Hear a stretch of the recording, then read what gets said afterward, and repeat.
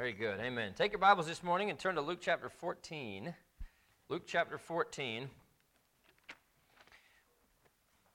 We're getting close to Christmas, and even though the weather honestly doesn't really feel that much like it, I was looking ahead at the weather. It's supposed to rain this whole week, but we're setting up the auditorium here for Christmas on Wednesday. It's supposed to be 65 degrees on Wednesday. It just doesn't feel like Christmas when it's 65 degrees outside, but I don't know. I think I'd still rather have Christmas lights on palm trees than tons of snow. I don't know. But Luke chapter 14. And I want to read to you a little passage here this morning. I think it's probably a story that you've read before. This is one of the parables that Jesus is telling. In Luke chapter 14 and verse number 15, and he says this, "And when one of them that sat at meat with him heard these things, he said unto him, Blessed is he that shall eat bread in the kingdom of God. Then said he unto them, A certain man made a great supper, and bade many, and sent his servant at supper time to say to them that were bidden, Come, for all things are now ready. And they all with one consent began to make excuse. The first said unto him, I've bought a piece of ground. I must needs go and see it. Who buys a piece of ground without looking at it first? But this guy did, apparently. I pray thee, have me excused, he said. Verse 19, and another said, I bought 5 yoke of oxen, and I go to prove them. Who buys a yoke of oxen without proving them first? Right? But that was his excuse. I pray thee, have me excused. Verse 20, and another said, I've married a wife, and I got to go see what she looks like. No, he didn't say that, but I've married a wife, and therefore I cannot come. So that servant came and showed his lord these things. Then the master of the house, being angry, said to his servant, Go out quickly into the streets and lanes of the city, and bring in hither the poor, and the maimed, and the halt, and the blind. And the servant said, Lord, it is done as thou hast commanded, and yet there is room. And the Lord said unto the servant, Go out into the highways and hedges, and compel them to come in, that my house may be filled. I think in a lot of different factions, you'll hear about what's known as the 5 W's. Information gathering, whether it's for problem solving or just getting information or whatever, whether it's investigative journalism or research or forensics, right? Those questions have to be answered if you're going to get to the bottom of something. And according to the principle of the 5 W's, a report can only be considered complete when those 5 questions are answered. Who, what, where, when, and how. It's interesting that all of these questions are going to have a factual answer. None of them can be answered with a simple yes or no. Who, what, where, when, why. I said how. Why is what I meant. But I believe that's exactly what we have here in Luke chapter 14 and verse number 23. All of these questions can be asked, and they can all be answered by this verse that Jesus gives us in this parable. A parable, you remember, is an earthly story with a heavenly meaning. Jesus would tell a story, use a parable to make application to our daily lives. And he's certainly liking those who are invited to those that we invite to his house today. And they come up with all kinds of excuses about why they cannot be there, why they can't come to church, why they can't get saved, why they can't accept Jesus Christ as their Savior. A lot of people will come up with excuses. A lot of people are just going to out and out refuse. Like the guy, I married a wife, I can't come. That's not an excuse. He was looking for anything. He was just grasping at straws of why he couldn't come. But Jesus tells them to go anyway. He wants his house to be filled. Lots of people will be invited. Men of means we see here. Men who obviously had money, but yet there was still room in his house after each of these men came up with an excuse. And so this morning I want to look at the 5 W's as it relates to this verse, as they relate to getting the gospel out to this world. Let's pray, and then we'll look at these things and answer these questions this morning if we can. Father, we love you. Again, we thank you for an opportunity to be here in your house this morning. Thank you so much for allowing us to be here. Thank you so much for giving us the privilege of being able to gather around your word. Pray that you'd help us to never take that for granted. But God, I pray that you'd give us something from your word this morning that'll be a help to us, that'll be an encouragement to us to continue to spread the message of the gospel of Jesus Christ. Thank you for all that you do for us in Jesus' name. Amen. Around Christmas time, people think more about death and dying. And by the way, did you know that more people take their own lives in the Christmas season than at any other time of the year?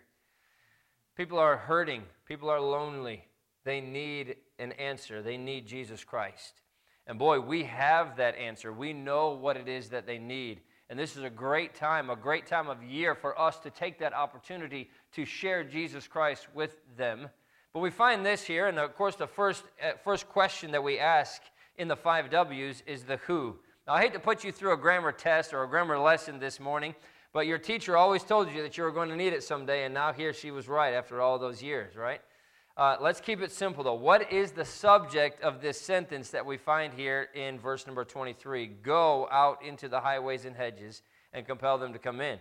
It's the word you, right? When you don't have a subject that is a specific subject, then there's an understood you. And there's a lot of people who want to push that responsibility off onto somebody else, right? This verse is talking to the servant in this passage, which Jesus was clearly showing us and indicating is all of us. We are his servants. It is our responsibility. You go out into the highways and hedges and compel them to come in.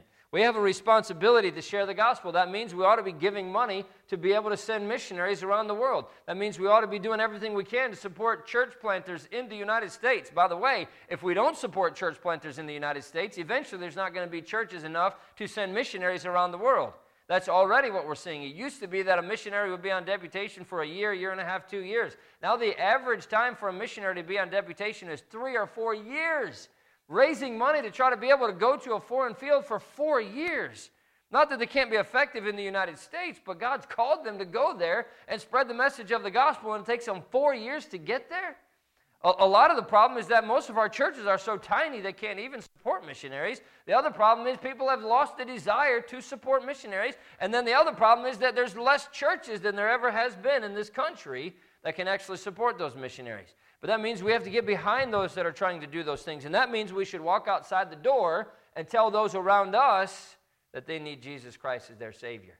It's interesting that Jesus was so personal in this story. It doesn't say, and the Lord said unto the people, go out into the highways and hedges. It says, he said unto the servant. He was giving the command specifically to him. I think that happens a lot in a church service. You know, if I don't say, Brian, you need to get right with God, then Brian thinks I'm talking to somebody else, right?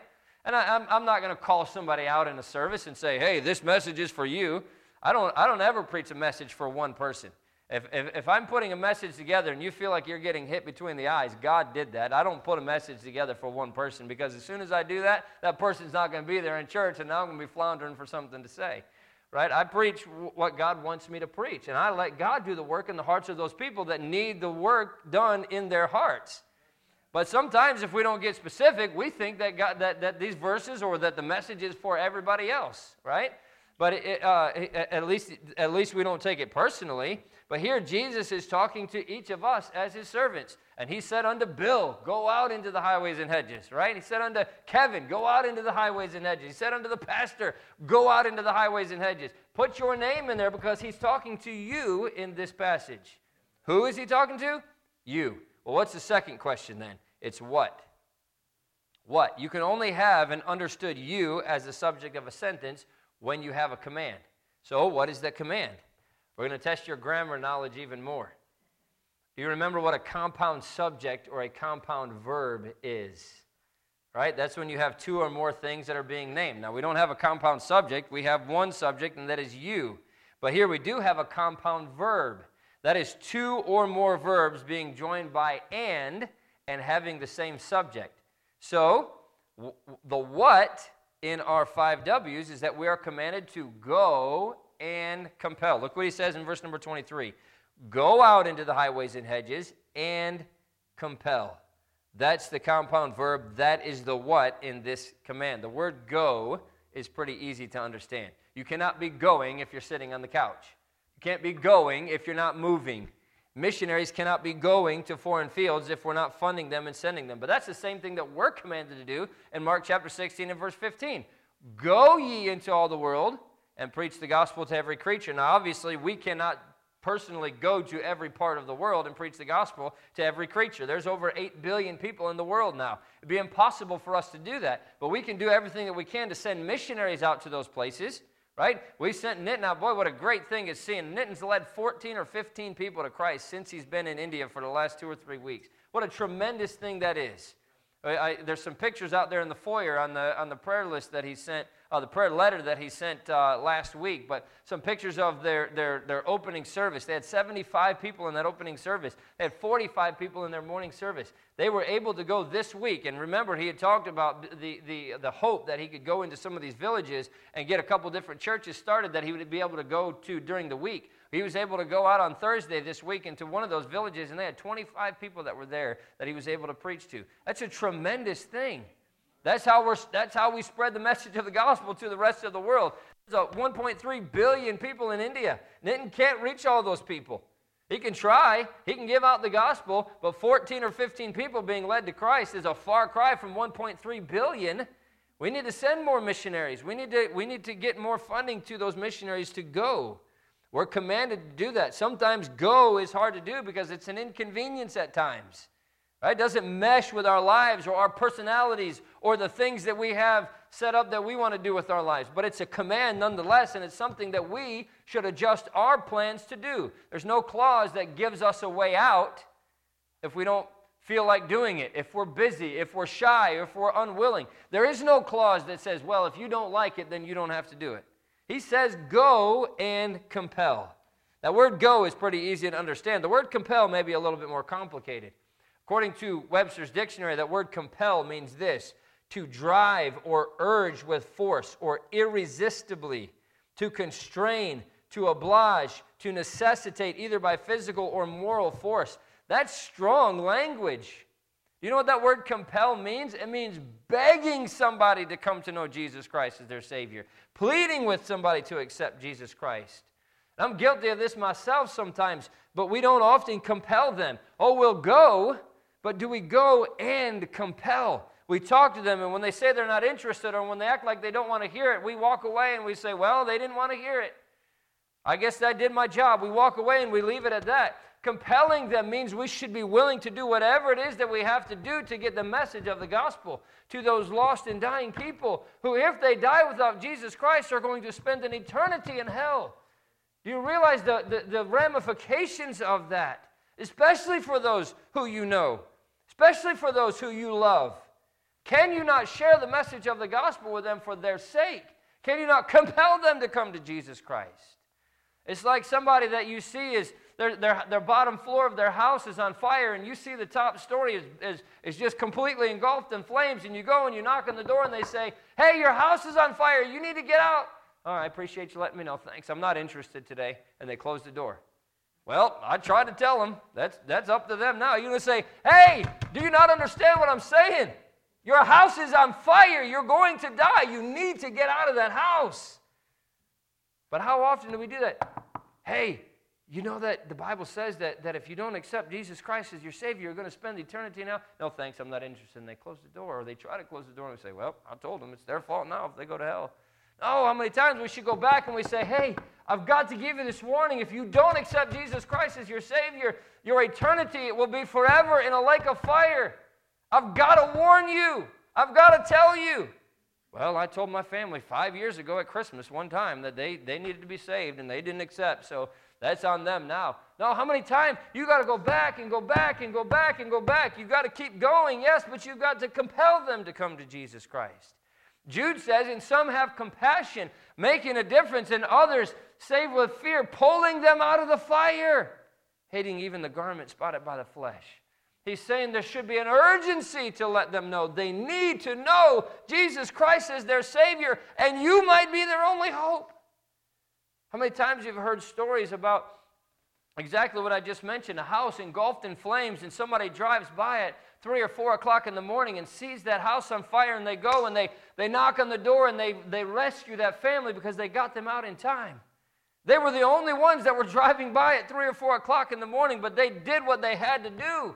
And they rescued that family from physically dying in that flame. And how many times are we the only one that knows Jesus Christ is the answer?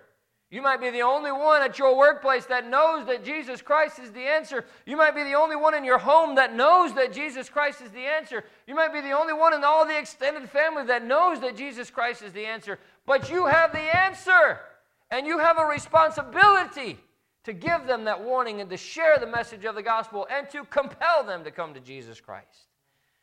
John Harper was a Scottish preacher. He was aboard the Titanic when it hit the iceberg and sank. And Harper was clinging to a piece of driftwood, as were many of the men that did not make it into one of the lifeboats. And there were people who were alive for a while after the boat actually sank. They were floating there in the water. And as he was out in the darkness, a man drifted close to him, crying. And Harper shouted out to him, "Are you saved? Do you know Jesus Christ is your Savior?" And that man said, "No, I can't say that I do." And he said, "Believe on the Lord Jesus Christ, and thou shalt be saved." And they drifted apart, and it wasn't too long later that they actually, their pieces of wood that they were floating on drifted back closer to each other. And he asked that man again, "Did you accept Jesus Christ? Do you know Jesus Christ is your Savior?" And again, that man said, "No, I don't." And John Harper again told him, "Believe on the Lord Jesus Christ before it's too late. You can accept Jesus Christ as your Savior. He will save you." And not long after he said those words, John Harper slipped below the surface and he drowned. Within a couple hours, that USS Carpathia came by and started rescuing many of those people that had fallen into that water. And this man was one of those who was able to be rescued. And he later testified that he was John Harper's final convert, because he accepted Jesus Christ as his Savior. With his dying breath, John Harper was continuing to compel people to come to Jesus Christ. By the way, it says, "Believe on the Lord Jesus Christ, and thou shalt be saved," not believe in. There's a lot of people who believe in Jesus Christ. They believe that he lived. They believe that he died on the cross. They believe that he rose again and all those other things, but they've never believed on Jesus Christ. Somebody has to be the payment for our sin. Jesus Christ was that payment, and when we believe on him and accept his payment on the cross, his death on the cross as the payment for our sin, then we can be saved. But this man, that's how we should spread the gospel. That's how you compel someone. As a dying man to dying men, I have to go and compel them to come to Christ. The who is you. The what is go and compel. But the third question that we have is where. You know why we continue to go out and knock on doors, even though we don't really see a lot of results from that? Because we're commanded in this verse, in verse number 23, go out into the highways and hedges and compel them to come in. Jesus tells us to go and get anyone that we can get to come. Go into the highways. That's the main areas. All the highways, the place where there's a lot of people. Go into the hedges, the small areas, and compel them to come in. That means that if God calls me to go to Africa or Australia or Mexico or Siberia, then I must go and compel them to come in. It means if God calls me to go to California or go to Maine or go to Oregon or go to Florida, then I have to do that. I must go and compel them to come in. If that means that God calls me to my workplace or God calls me across the road to the neighbor's house, then I must go and compel them to come to Christ. We must go where the souls are, and that is just about everywhere in this world today. We're to compel them, first of all, to come to Christ. When we talk to someone, it's not to try to get them to come to church, although that's a good goal. We ought to try to get them to come to church. Our first goal is to get them to Jesus Christ. And so many times we as Christians fail in that responsibility. Hey, why don't you come to church with me sometime? Hey, why don't you come to church? Why don't you come to church?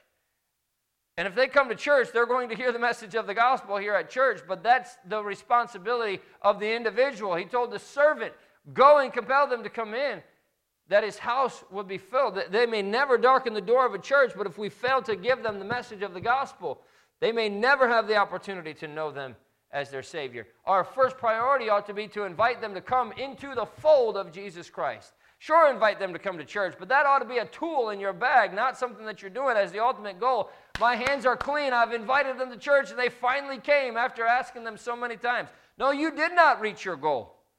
If they still do not know Jesus Christ as their Savior, then you have failed in being a witness for Jesus Christ. There's a lot of people who will go in a place that you ask them to go just because they're tired of you asking. They'll finally go to make you quit asking them. That didn't mean they came to know Jesus Christ as their Savior.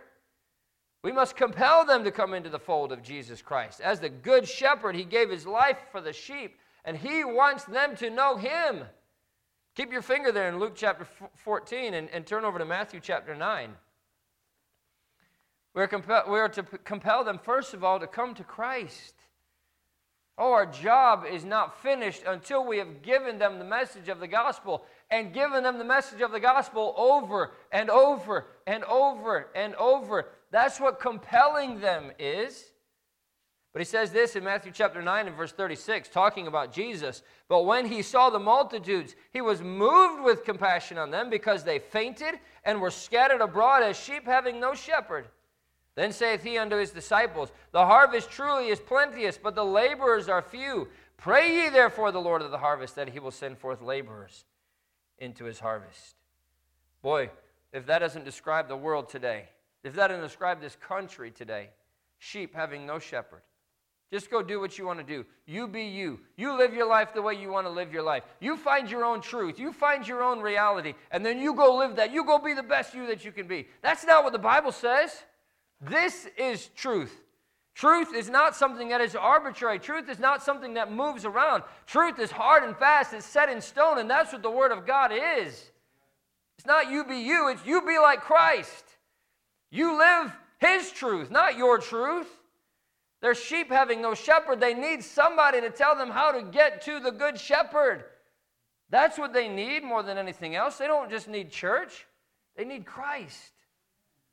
But we are to compel them to come into the house, into His house, but also to the house of God. A sheep that belongs to a shepherd is not safe if he doesn't know who the shepherd is that he's supposed to follow. If he doesn't follow the shepherd to the fold, there's safety in the house of the Lord. And that's where someone who has not accepted Jesus Christ as his Savior will have an opportunity to hear the gospel. Some have told me before and criticized me for preaching the gospel in a church service. They said that church is not for the unsaved. It's only for the saved to be edified. And I agree with that. The saved should be edified when they come to church. But what a shame it would be if somebody came through the doors of this church building looking for answers, and they didn't hear it because I was only worried about edifying the saved. And they came and looked for answers, and they didn't find it here because I didn't share the message of the gospel. I'm not going to preach a gospel message every single week. But I'm going to get the gospel in there. I'm going to give somebody hope if that's what they're looking for. That would be the equivalent to a person going to a hospital because he was in tremendous pain, and the doctor saying, I'm sorry, we only work with people who are well here, right? You're going to have to go somewhere else. We only treat people who are already doing okay, right? No. The Bible says in Acts chapter 5 and verse number 42, And daily in the temple and in every house they ceased not to teach and preach Jesus Christ. They're in the temple preaching Jesus Christ. They're in the houses preaching Jesus Christ. Everywhere they had an opportunity to share the message of the gospel, they were doing it. I can tell you that we'll preach Jesus Christ and Him crucified, and if you do your best to get somebody to church after you've given them the message of the gospel, they will hear the message of the gospel here. But be careful not to put that responsibility off on the church. It's our job to be a witness for Jesus Christ. Well, I invited them, and they sat through a service, and they didn't get saved, so that's not on me, that's on them. No, it's on you if you've not shared the message of the gospel with them. They need somebody personally to take a Bible and say, this is how you can know for sure that you're going to go to heaven when you die. Which, by the way, it's also our responsibility to make sure we know how to take somebody through the message of the gospel. If you don't know how to do that, come talk to me. We'll do a class on it. We'll take anybody that wants to go through a class to help them learn how to share the message of the gospel. For the message of the gospel is so simple. If you're saved, tell them what happened to you. Hey, the gospel is just one beggar telling another beggar where to find bread. This is what happened to me. This is where I went. This is where I found Jesus Christ and how I found Him. This is how you can find Him too. We're answering our questions here this morning. Who? You. Do what? Go and compel. Where? In the highways and hedges. But our fourth question then is when. Turn over to, keep your finger there in Luke chapter 14. But go to John chapter 9. The short answer to that question of when is now. Now, let's revert back to our English lesson. When a command is given, when is that command expected to be obeyed? Right now. That's why it's being given as a command, right? That's the purpose of a command. If you are given a command in the military, you have the responsibility to act on that right now. You don't get to say, okay, well, I'll do that in a week or so. When I get around to it, I'll make my bed. Try that in the military and see how that goes over for you, right? Or, hey, this is your orders. You guys need to follow this out. All right, I'll read over them. I'll see. Maybe in a week or so I'll get to it. I've got a lot of things going on in my life right now, and I'll read over those in a week or so, and then after I read them, we'll try to get some things together and see if we can't put a battle plan. No, they give you a command. It means This is the most important thing in your life right now. Everything else that you have going on in your life just became secondary to that command. Same thing with your kids, right? When you give your kids a command, do you expect them to say, all right, when I get around to it, I'll do it? No, I give my kids a command. I expect them to do it right now. That's what giving them the command is, right? Do it right now. And that's exactly what God is talking about here. That's exactly what Jesus is implying when he gives us the command to go out into the highways and hedges and compel them to come in. John chapter 9, Jesus himself shared with us some of that urgency. Verse number 4, I must work the works of him that sent me while it is day. The night cometh when no man can work. There are people dying by the second. There are people dying by the millisecond. I've showed you this before, I think. It's probably been a couple years ago, but you can go on and find these world counters, the clock counters, and they have all kinds of different statistics. But if you look at the statistic of people that are dying right now, the number is counting so fast you can't even see the numbers moving. That's how many people are dying in this world right now, many of them without Jesus Christ. We have no time for meandering around through this world. We have to win souls while we still have the time to win them. Jesus Christ is our great example, and he said, I must do the work of him that sent me. I've got to do it now. Night is coming. I only have a short time left in the day. Night is coming, and I can't work in the night. I've got to work while it's day. Amy Carmichael, I know I've told you this quote before, but Amy Carmichael said, we'll have all of eternity to celebrate victories, but only a few hours before sunset in which to win them. Boy, what a poignant quote, especially for today. She said that 100 years ago. And they felt like Jesus was coming back 100 years ago, but listen how much closer is he today than he was 100 years ago. The night is far spent. The day is at hand, right? We don't have a lot of time. Who? You. Do what? Go and compel. Where? In the highways and hedges. When? Now. And lastly, the question that we answer is why. Look back at Luke chapter 14 and verse number 23. The Lord said unto his servant, go out into the highways and hedges, and compel them to come in. Why? That my house may be filled. Wouldn't it have been nice if Jesus had chosen some other way to get the message out? Boy, it would have been great if he could just throw it up there in the clouds. You know, the clouds just form into these beautiful words, and he gives out the message of the gospel. Be nice, wouldn't it? But he chose you and me to be his mouthpieces. We are his eyes to see what he sees. We are his hands to do what he would do. We are his lips to spread the message of the gospel. We are his feet to take the message of the gospel to this lost and dying world. Jesus Christ is not here in physical form to do that the way that he did in the New Testament. But he passed that job and that responsibility unto us. There is no plan B. We are the plan. He's looking for us to do that work. Now, God has two houses. The church is called the house of God. What a testimony to the power of God that his house is filled on Sundays. But also, the Bible says, in my Father's house are many mansions. He's talking about heaven. And I can say, as I do often, we're not just compelling folks to come to church, we're compelling them to come to Christ. There are millions of people that are sitting in churches across the country and across the world this morning that do not know Jesus Christ as their Savior. They might think they do. They've been duped into thinking some other form of the gospel. Or they're sitting there and they're feeling good about what's going on in the service and how they're worshiping and praising God and all that stuff right now, but they don't know anything about the message of the gospel. The Bible makes that very clear in Matthew. Many will say to me in that day, Lord, Lord, have we not prophesied in thy name? And in thy name have cast out devils, and in thy name done many wonderful works. And I will say to them, depart from me, ye that work iniquity, I never knew you.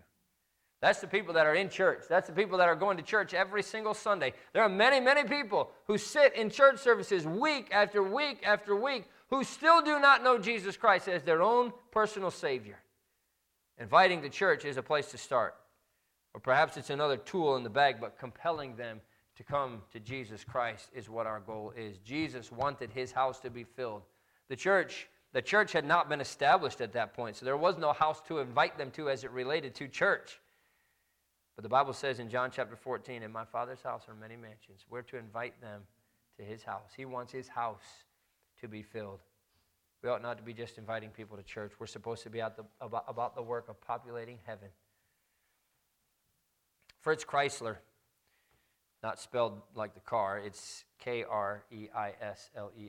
He died in the 1960s, but he was a world-famous violinist. He earned a fortune with his concerts and the compositions that he wrote, and he gave generously most of that money away, so he found a very exquisite violin, and he wanted to buy it, but he didn't have enough money to buy it because of all the money that he had given away. And so later, he had raised enough money to meet the asking price, and he went back to the seller hoping to be able to buy that violin, and the guy that was selling the violin said, well, unfortunately, I've sold it already. I sold it to somebody who is a collector, and he wanted to put that violin in his collection. And so this friend, Fritz Kreisler, went to where that collector was, and he said, hey, I'd love to buy this violin from you. I've had my eyes on it for a long time, and I know you bought it. I'm willing to pay more than what you paid for it to be able to have that violin. And this collector said, well, I'm sorry. Unfortunately, this is my prized possession in this collection. This is the one violin that I love the most, and I show it to everybody.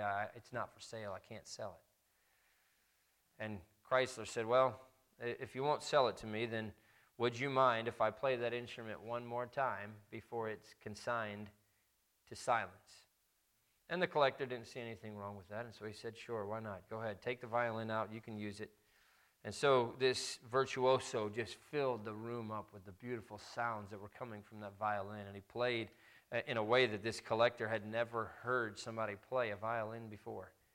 And it was so heart-moving in that this collector's emotions were deeply stirred. And when he finished playing that violin, he told Mr. Kreisler, he said, listen, I have no right to keep that to myself. It's yours, Mr. Kreisler. You don't owe me a dime. You take that violin out and you let the rest of the world hear that violin. The Christian has no right to keep the gospel to himself either. What a wonderful message that is.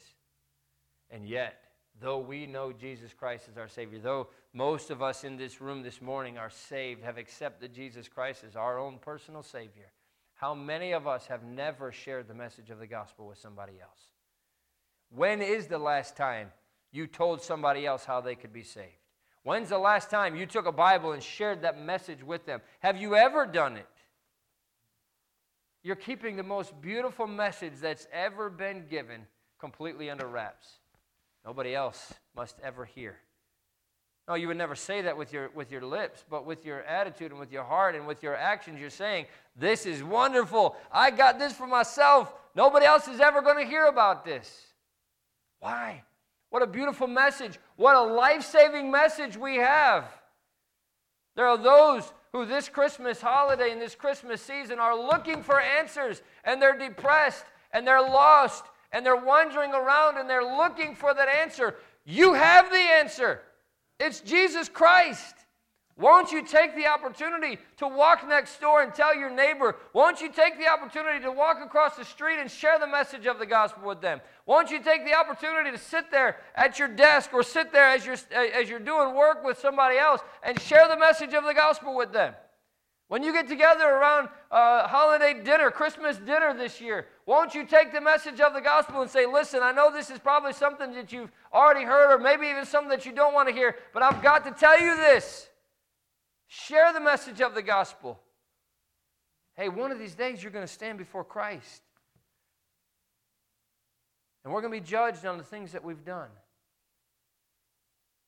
And of course he's going to say, hey, here's your good works and here's your bad works, and all the bad works are going to be burned up, and the good works are what we're going to be rewarded for, and all of those other things. Doesn't have anything to do with whether we get into heaven or not.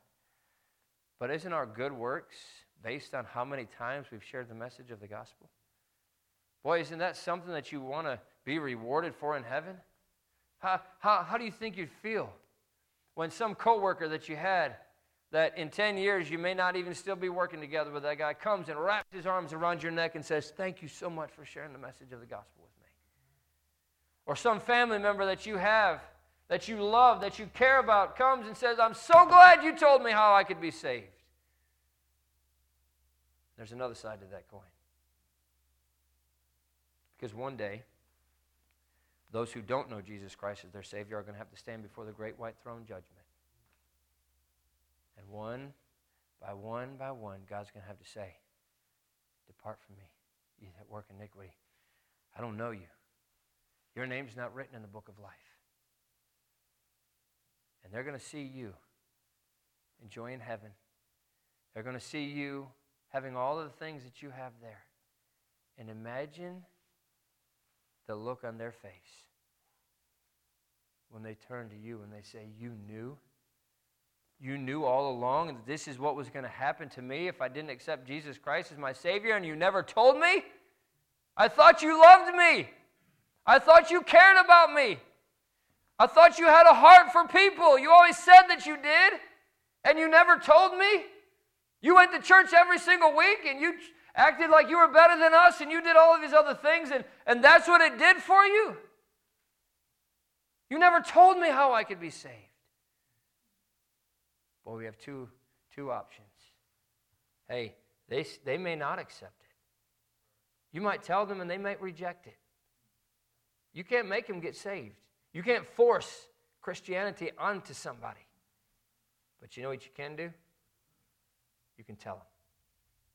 You can go and compel them to come in. It's no secret that we're supposed to do what we're supposed to do when we look at it through the eyes of the 5 W's. Take these 5 W's, we can put together a pretty compelling case. You and I are to go into the highways and hedges, compelling people to know for sure that they're going to heaven and to come to the house of God so that they can be saved and so that his house will be filled. You do well at it, but maybe you can do more. You've given faithfully toward missions, but maybe you can do more. You've told people about Jesus Christ, but we can all do more when it comes to that. We can never tell the wrong person how they can be saved. We can never say it enough. We can never tell it enough. You've invited people to church. Maybe you can do more. Hey, let God use you to be his witness here on this earth. And I can promise you this. You'll never regret it. Oh, people might make fun of me. You'll never regret it. Oh, I'm too shy. You'll never regret it. I'm too busy. You'll never regret it. Go out into the highways and hedges and compel them to come in. Hey, there's still room in his house. There's a lot of empty seats in this auditorium. There's a lot of empty spaces up in heaven. There will never be not enough room there. Go out into the highways and hedges and compel them to come in, that my house may be filled. What a responsibility. Are you taking that responsibility seriously? Hey, think of somebody right now that you know is not saved. And won't you share the message of the gospel with that person this Christmas season? Even if it's only one. Even if it's only one. Better than not telling anybody. Oh, there's thousands of people in your contact list, in your circle of influence, that don't know Jesus Christ as their Savior. But pick one and go tell them. And be faithful in doing it. You'll never regret it. Boy, there's nothing like leading somebody to Jesus Christ. You ever led somebody to Christ? No feeling like it in all the world. Somebody coming to the knowledge of the truth, somebody going from darkness to light, nothing like it in all the world. The only thing you can compare it to is on the day that you got saved. And I want you to have that feeling. I want you to be able to share the message of the gospel with somebody and see them get saved. Won't you do it this year? Won't you do it this Christmas? What a great opportunity God's given us. Let's pray. Father, we love you. Again, we thank you so much for sharing the message of the gospel with us, for sharing your Son with us. Oh, we focus on Christmas, Jesus Christ coming down and being born as a baby. That's great. If he was never born as a baby, he would never have been able to die. But the important thing is that he gave his life for us. And I'm so thankful for that. So thankful that you allowed me to grow up in a place where that message was preached. And I was able to accept Jesus Christ as my Savior. And God, I do pray that if there is still somebody in this room this morning, maybe they've pretended to be saved most of their life. Maybe they've warmed up to the gospel. but never accepted Jesus Christ. May today be the day that they come to know you as their Savior. But God, I'm going to assume that most people in this room this morning are saved. What a responsibility you've given to each one of us. Pray that every single person in this room this morning would get somebody in their mind and then share the message of the gospel with them this Christmas season. What a tremendous thing you've done for us. I pray that you'd help us to never be so selfish that we'll not share it with others. Well, thank you so much for all that you do for us in Jesus' name. Amen. If you would